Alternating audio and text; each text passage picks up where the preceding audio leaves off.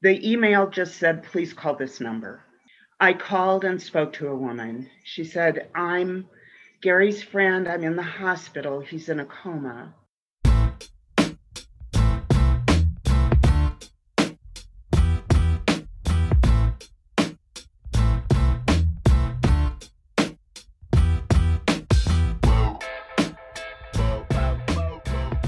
Hey there, and welcome to Grit, True Stories That Matter. Grit is a weekly podcast about stories, the contemporary, personal narrative kind of story, and the people that craft and tell them.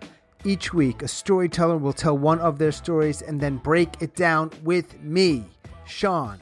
Why, you ask? Well, we want to feature these tellers and their stories, and also to help you, our listeners, craft and tell better, more engaging, more relatable, and more memorable stories.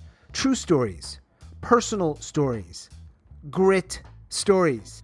This is episode number 26 and the 6th of season 2, which is dedicated entirely to women and their stories. This week, Mary Jo Pollack is joining me on the Grit podcast. I met Mary Jo last year, and our worlds have been crisscrossing ever since, primarily through the world of story. Mary Jo lives in Tucson, Arizona, and she is one of the nicer people I've come across in a long time, so I'm really happy that she's joining me here today. Now, we had a couple of tech issues. I think we worked it out, but my audio might not be as good as it can be. I apologize for that, but hopefully it's good enough.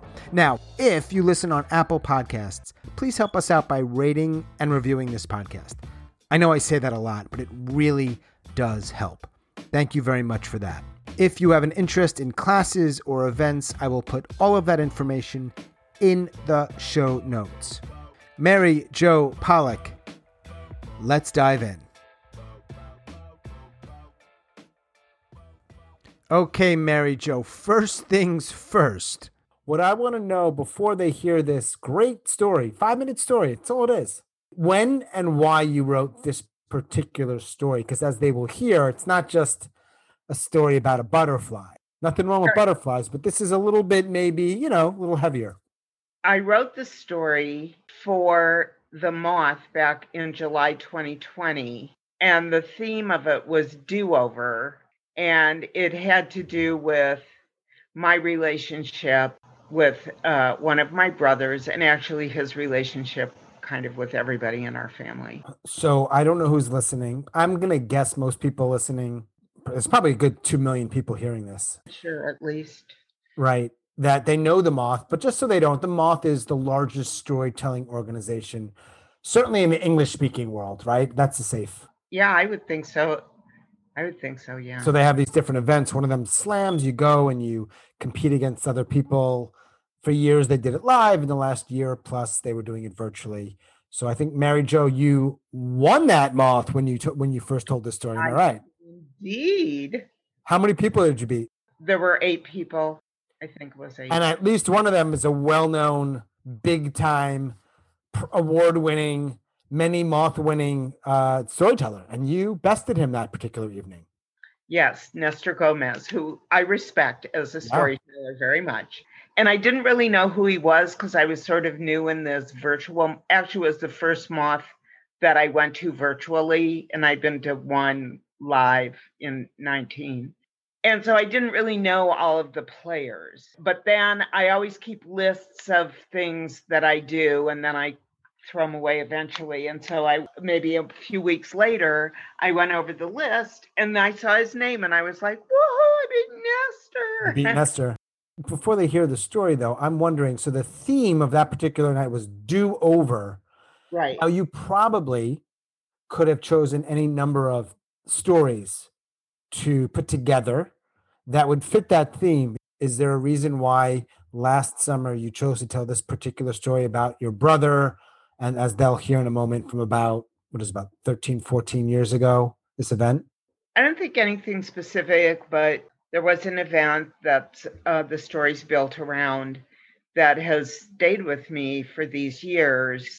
So it just, as far as a do-over, it just seemed like the appropriate theme. Of course, there's probably 100 things that are do-overs. This was a big emotional event. All right, we'll talk about that after the millions of people who are hearing this podcast hear your story, but you actually tweaked a little bit of it. You had one version, and then you did it for the Moth last summer under the theme like sort of do-over, and then for us, it's a little bit different. Yeah, I changed the ending a little bit to be more kind of really what was in my heart. Because there was no theme for this particular show, right? It's just Sean and Grit, and there's no theme. Right. Well, maybe Bald and Badass is like the running default theme, basically. I'm not bald. Well, I know, but I didn't realize it was about you. Okay, fair. Fine. All right, so let's do this. We're going to play this the story. It's a 5-minute story. And then afterwards, we are going to break it down. Sound good? Yep. All right, this is Mary Jo Pollock, who lives in Tucson, Arizona, and her moth-winning story. September 28th, 2007, I walk into my office, sit down at the computer. First thing I do is pull up my email. I scan to see if there's an important message, and one jumps out, all caps, Gary Pollock. Gary Pollock is my brother. My brother, who I'm quite pissed off at the moment. He hasn't responded to me in over 2 months. And we just put our mother in dementia care, and I wanted to help him make arrangements to visit her. My mom would come and visit me when I lived in the Bay Area, and she'd say, I want to go visit Gary in Arcata. And okay. And I'd contact Gary, and he would respond right away if I said Mom and I wanted to visit, because he knew he could make a nice withdrawal from the bank of Mom. He was pretty much homeless his whole adult life, and he held the family at an arm's length. The email just said, please call this number. I called and spoke to a woman. She said, I'm Gary's friend. I'm in the hospital. He's in a coma. Would you like to say a few words to him? Yes.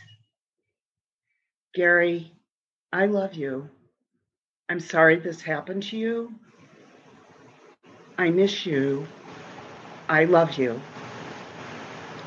After she took the phone, I asked to speak with the nurse. The nurse explained that he had a brain aneurysm and he would most likely die within the next 24 to 48 hours. Then I called my cousin David, who lived near me. David, Gary's in the hospital. He had a brain aneurysm. He's in a coma. He'll probably die within the next 24 to 48 hours. I'm driving up to Arcata this weekend to make arrangements.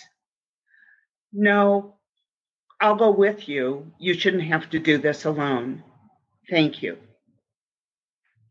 I called my Aunt Connie, my mom's sister, who slipped into the maternal role when my mother no longer could. I said, Aunt Connie, I'm sorry to tell you, Gary's in the hospital in a coma. He had a brain aneurysm and he'll probably die within the next 24 to 48 hours. David and I are driving up to Arcata to make arrangements.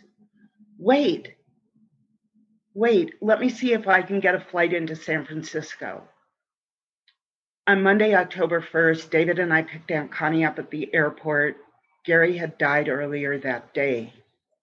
We drove the 5-hour drive through the majestic California redwoods to Arcata. After having dinner, Aunt Connie, exhausted, went to her room. And David and I went to my room. I had brought a bunch of pictures and some memorabilia, and we made a nice memory board. First thing the following morning, we went to the coffee break, a little cafe where Gary hung out with his friends. It's where I would always meet him when my mom and I would visit. We spoke to the owner and asked if we could have a memorial that evening and if we could put up the memory board. And he agreed. We made a few arrangements for refreshments. We returned about a half an hour before the appointed time. And the memory board was now surrounded with candles and cards and things people had written. It was an altar to Gary. People came up to us and they went, "You're Gary's family? Can we touch you?" We were a little floored. I expected maybe 12 people, but there were about 50 people there. Once everybody was seated, I got up, thanked everybody. I said a few words, and I invited people to step forward if they had something they wanted to say about Gary. Person after person after person came forward. Children said they loved when he babysat for them. Old people said he mowed their lawn. Other people said he walked their dogs. It appears Gary had a little enterprise going in Arcata. They called him the prophet of Arcata. After several hours, Aunt Connie, the reigning matriarch, got up and thanked everybody for coming, and the crowd dispersed. And then we went to the car, and as we were sitting in the car, I thought, it's really too bad. I never got to know my brother's life from him, and I had to hear it from a group of strangers.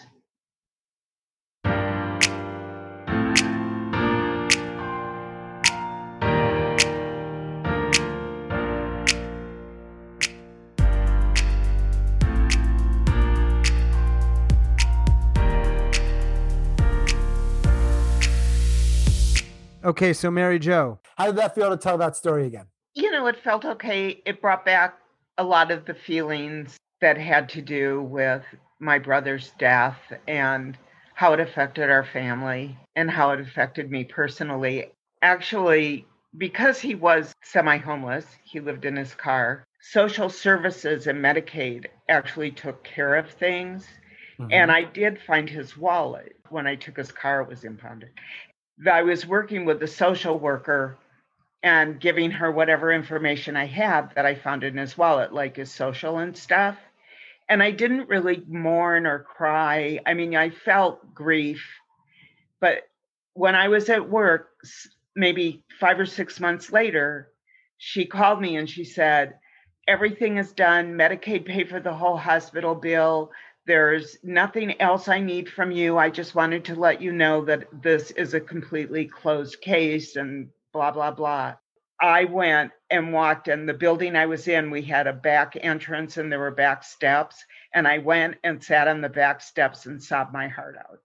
This was after? Months after he died. Months. You know, it's just like that. Like sometimes something just bubbles up and it's unexpected.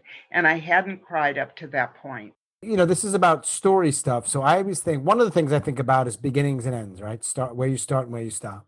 And I'm wondering, so you're putting this story together. This is something I'm sure the event you've shared with people, not really in story format per se, but just I went to see my brother. He had this accident or he had an aneurysm. Like you talked about it, but you never put it in like story format. Right. I mean, there's all those little stories that you tell your friends over coffee or at the Thanksgiving table or out for cocktails. And I'm sure I came back and I went, you won't believe it. They called him the prophet of Arcata. You know, I mean, that was a story, you know, that you would tell a friend when you're having dinner together. Right. Like bits of anecdote. So you could have put in this story. You could have crafted this story, or you may craft a version of this story one day where it ends with you crying several months later. You know, and I hadn't thought of that till just like 2 minutes ago when I started talking about it. And as I was saying that, I thought, oh, that's another version of the story.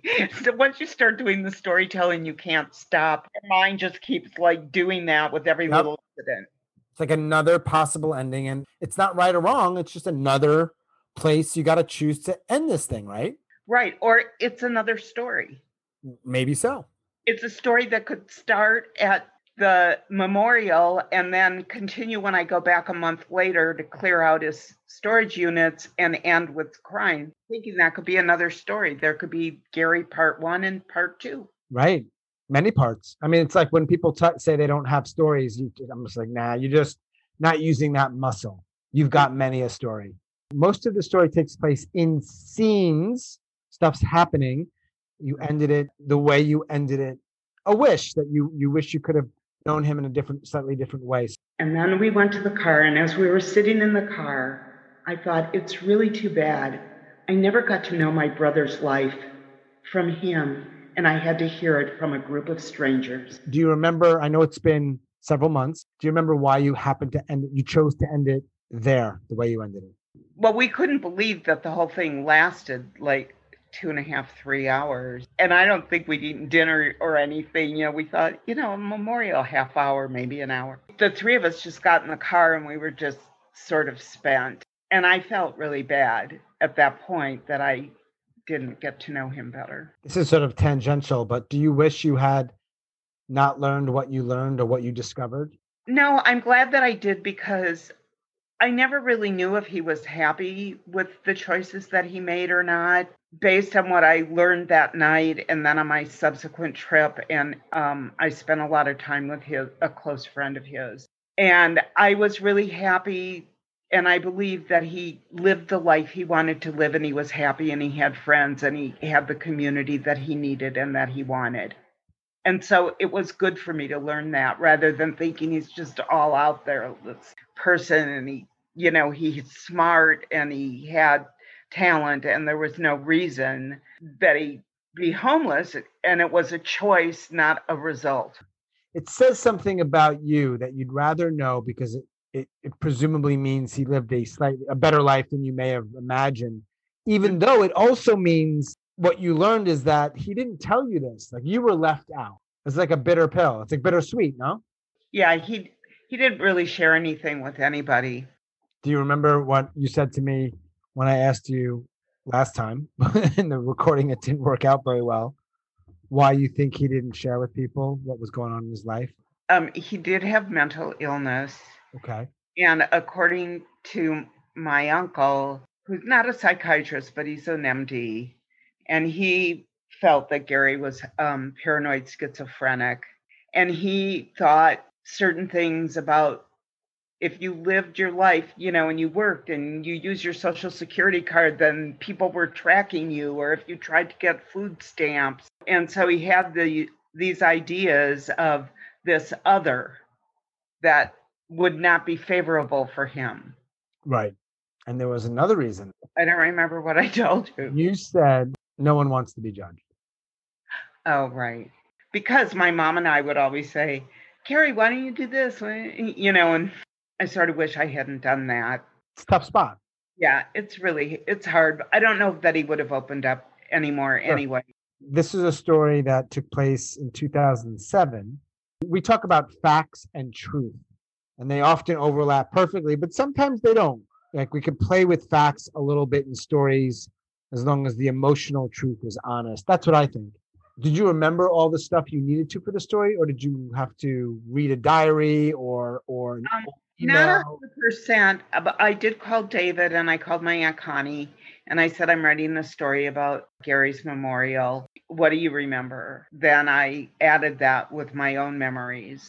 And it was helpful, because then they wanted to talk about it a little bit. And I'll remember this and remember that. Yeah. Things that maybe didn't make it in the story, like certain individuals and such. If that was really helpful. And I do that when I'm doing stories. I did one recently about learning to drive when I was 16. And I remember talking to my brother about it. Well, what did mom and dad do with you when you learned to drive? So it was, I find it good sometimes to talk to somebody else who was there. Right. Instead of just relying entirely on your own memory. Mm-hmm. And it reinforces, or sometimes it brings something else up. How, an event, a dinner party, say, 100 things can happen at that table, and you remember 10 of them, and you talk to one of your friends and they go, remember when Joe did this? And you're like, oh, right. And then it triggers another 10 for you. I think it's important to, use those resources. Mm-hmm.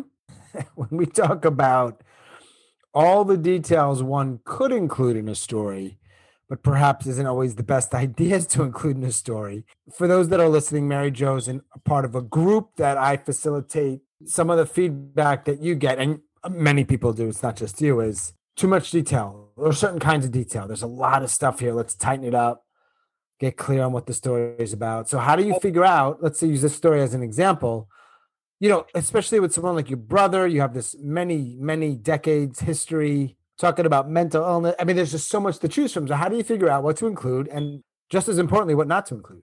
Right. My process, and I have been teased for it. Sure. Is that I bring in everything, and Right. then I whittle away. That is my process, not only in storytelling, it's my process in baking, in painting, in everything that I do. Baking? Oh, yeah. How does that show up for you in baking? I don't understand.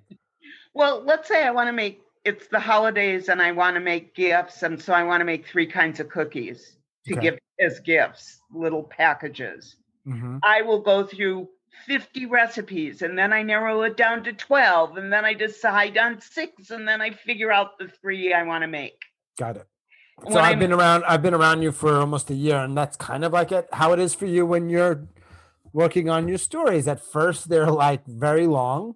There's a lot of stuff, and we got to work out. Not that we're the gatekeepers, we're not like the decision makers, but I think some of the feedback you and others get is let's figure out what to include and what not to include. Since I started, instead of writing my stories out, recording them, and I make notes when I listen to the recordings. Sometimes when I'm listening to my own story, playing it back, I'm like, that's a snore. So for sure, if you are bored by your own story, we're bored by your story. Right. Right. That doesn't need to be in there. That could be 15 seconds instead of a minute and a half. Those are tough choices, though, sometimes. You begin with it's September 2007.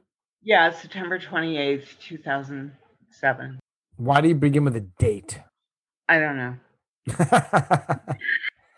That's just such an honest answer. We want honesty. Well, it does help to know the date, so you just chose to start with it. Right.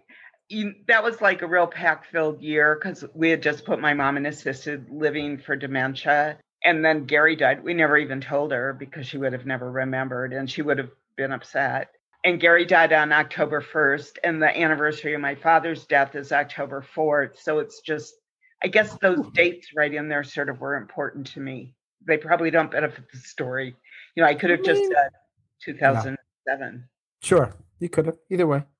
All right, here's a few things that I think work really well. Where you start and stop works. I'm not analyzing it and I'm not being like critical. I want to point out a couple of things I think you do well that I think other people who are hearing this might benefit from. Thank you. You focus on, you don't give away a lot in your story.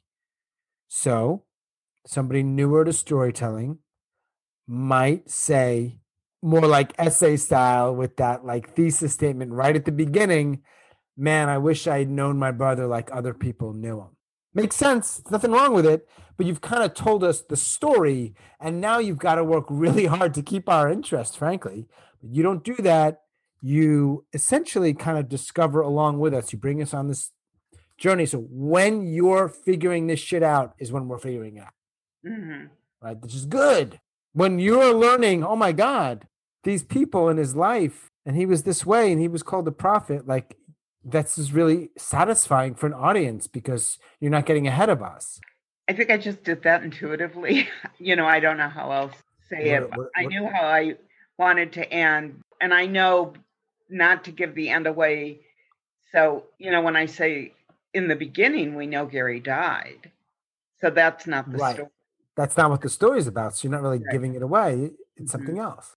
Whatever you realize, so to speak, at the end, you've shown that in the story, which is what we want, I think, when we hear a story. Mm-hmm. We don't like those bullshit endings where it's like, wait a second. What? That came out of nowhere. That doesn't happen in your story, which is good.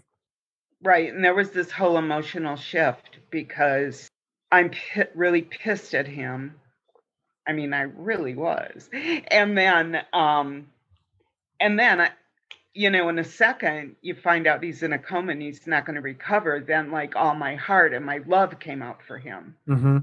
So, 3 or 4 days, that's the extent of the story from Friday to Tuesday. It was an emotional trip.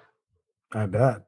Yeah, I think a lot of people would have some people may have not included that part about you being pissed off at him. You don't want to say that about your brother. He passed away. I don't want to tell a story in which I was angry with him. But I think it was an effective choice that you made because it's human. And it shows the range of emotions, no? Right. And who hasn't been pissed off at their brother or sister? Right. At one point or another. I mean, it's part of siblingness. Right. So is that a word? I didn't know that was a word. Let Mary me, Jo Pollock in Tucson, Arizona just made a new word. It's siblingness, a noun of having a sibling. exactly. Subliterary. Do you always use this much dialogue in your stories, or is this more than typical? Well, actually, when I was, because I hadn't told the story since last July, so I listened to it again and I put in more dialogue Oh, do you know why? Why'd you choose to do that? because I'm learning some techniques about storytelling since last July. Okay. And I Even though thought, that won the moth, right. I mean, But I thought that instead of like stringing sentences together by saying, "Oh, I told David that I'm going to go up," and he said, "Oh, don't go," and then he said he would go with me, or something like stringing things together like that. I just thought if I have a couple sentences, David, I'm going up to make arrangements for Gary. I'm going with you. I don't think you should go alone. Okay, thank you. Says it. It's more succinct without all these extra little words in the middle. right. So you make it more succinct and you bring in some other characters, like their actual, what they said. Mm-hmm. You don't get into voices and caricature stuff much, but I don't think you need to. No, I can't really do that. I mean, I could slow up or speak faster for Sure. a different character, but we know people that do voices pretty well. When people don't do them well, it's so distracting. It takes you out of the story, which is one of the last Yeah. things you want, right? Mm-hmm. I generally just don't like voices, even if they're good. There's other ways to express it, which you do. Mm-hmm. You don't have to be your brother and his voice and his octave and Right. I will do a little bit with, like I said, with the speech pattern, like faster or slower. I don't have the kind of training to do voices. that you only have to find one difference to make enough of a distinction, but that doesn't need to be New York accent to Southern accent. It could be, like you said, tempo. The slightest little change is all we really need to know is that, okay, somebody else is talking. And in my short phone conversations, I didn't really need to do that. I thought it was obvious who was saying what. But if I was doing a longer conversation with somebody, I would change the tempo a little bit so that it would be easier to follow who's saying what. Yeah. I think what matters most is that you were aware of it and you were thinking about how is my audience going to be, presumably. I mean, you're not your audience, but you're trying to sort of gauge how are they taking it in, which is good. Yeah, I think about that. I think about that with the vocabulary that I use in a story and how I link things together. I Mm-hmm. think about everything. Good. That's why that's important. When people don't think about it, it shows usually. Usually. Do you think the story's done? Well, no, I just thought of a sequel. Oh, that's right. We might have another story where it might end with you crying. Maybe. Crying. It doesn't mean you're going to actually cry for us. You're just going to share with us that you were crying. No, I have cried when I've told stories, but I try not to. Stories that I know that are going to be an emotional trigger for me, that Yeah. something's going on. I practice them a lot to try to, even if my voice wavers a little, because I don't want to cry. So, You have to practice so you don't cry. Maybe. because I'm really emotional. I mean, I'll cry relating, oh, I saw the little birds outside. Right. Well, maybe not that. Well, you were on something, the 7x7 back at some point late last year, maybe, and you got pretty teary eyed when you were talking about some of your own struggles, right? Yeah. Do you remember the other ending for the moth winning story? It was similar. I might have used the word do-over in it. You know, that I didn't have a second chance to get to know Right. my brother, something to that effect, to tie in with the theme. I try not to use the word of the theme, so I probably use something close to it. Right. I've been to moths where they have the theme where somebody uses it in every other sentence, the word of the theme. Yeah, it's awful. Who are your favorite storytellers? So if people are hearing this, they can maybe go check them out because they want to be entertained and learn. Donna Washington, who I think we've ascertained is your neighbor, kind of. Lives in my area, apparently. Yep. She can tell any kind of story, from a personal story to, I heard her doing a redo of Hansel and Gretel that was creepy from the witch's point of view, that I was scared. And and that was at the Women's Storytelling Festival that was a few weeks ago. Okay. Like, she has a beautiful voice and a beautiful presence. She's wonderful. And the other one is Laura Packer. From Laura Packer, I learned that you can switch your case. So instead of just being, I don't know if case is the right word. You know more about grammar Like than first person, second person. She goes from first person to second person, like, and then we went here, and you know what happened next. And so I tested the waters on that, because sometimes it's a good transition to pull the audience in that way. And you can imagine what happened when we found 5 joints in the kid's drawer, so, or whatever. And then go on with the story. So kind of bring, oh yeah, I can imagine that, and then people want to know really what happened. I like that she does that. And she also has like a really nice voice. Mm-hmm. And she's creative. And she also tells personal stories. She can be hilarious. She can be serious. And she tells folk tales and traditional stories as well. Yeah, both awesome at this. Really good. Mm-hmm. Well, what's the tip that you would give somebody? If somebody's newer to this, think of in moments, in smaller portion. Don't think of like your whole high school years, because you want to talk about your first kiss when you were a junior in high school or something. You don't have to say every boy you went out with before you had this first kiss. Stick with the boy and the kiss. And that's the story. That's the only thing that's going to be interesting. And I've told stories that have spanned decades, but it's harder to do these sort of, epic lifetime Hallmark stories. Just better to focus on some little part of the story. Totally true. Stay in moments.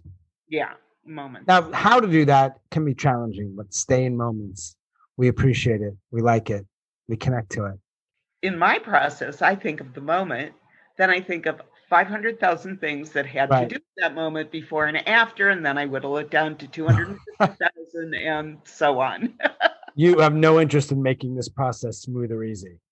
It's just how I have always done. And we give you feedback on get rid of all those ands.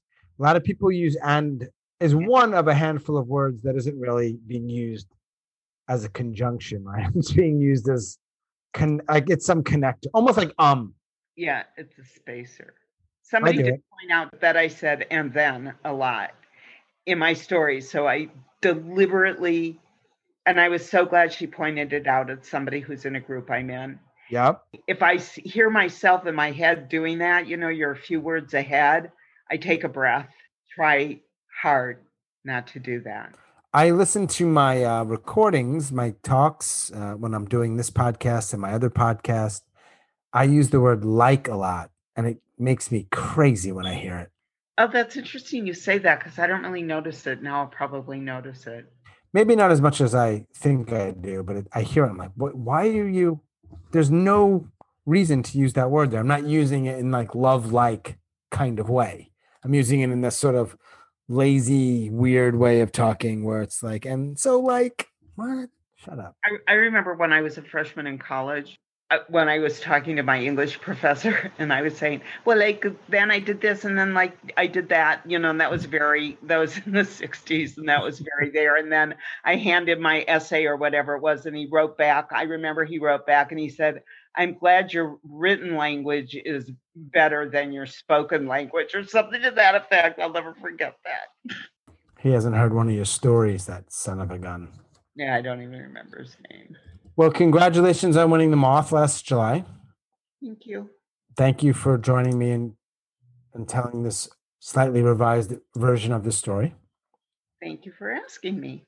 Let's skedaddle. You know how this thing ends. This episode is over on 3. 1, 2, 3. Boom.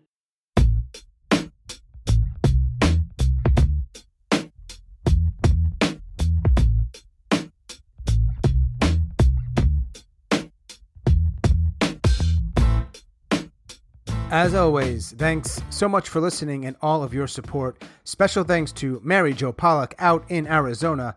Mary Jo, thanks for telling that story and breaking it down. Check out the show notes for links to classes and upcoming events.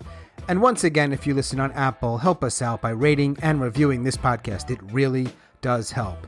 Thanks for that. That's all for episode number 26. Like Mary Jo said, boom.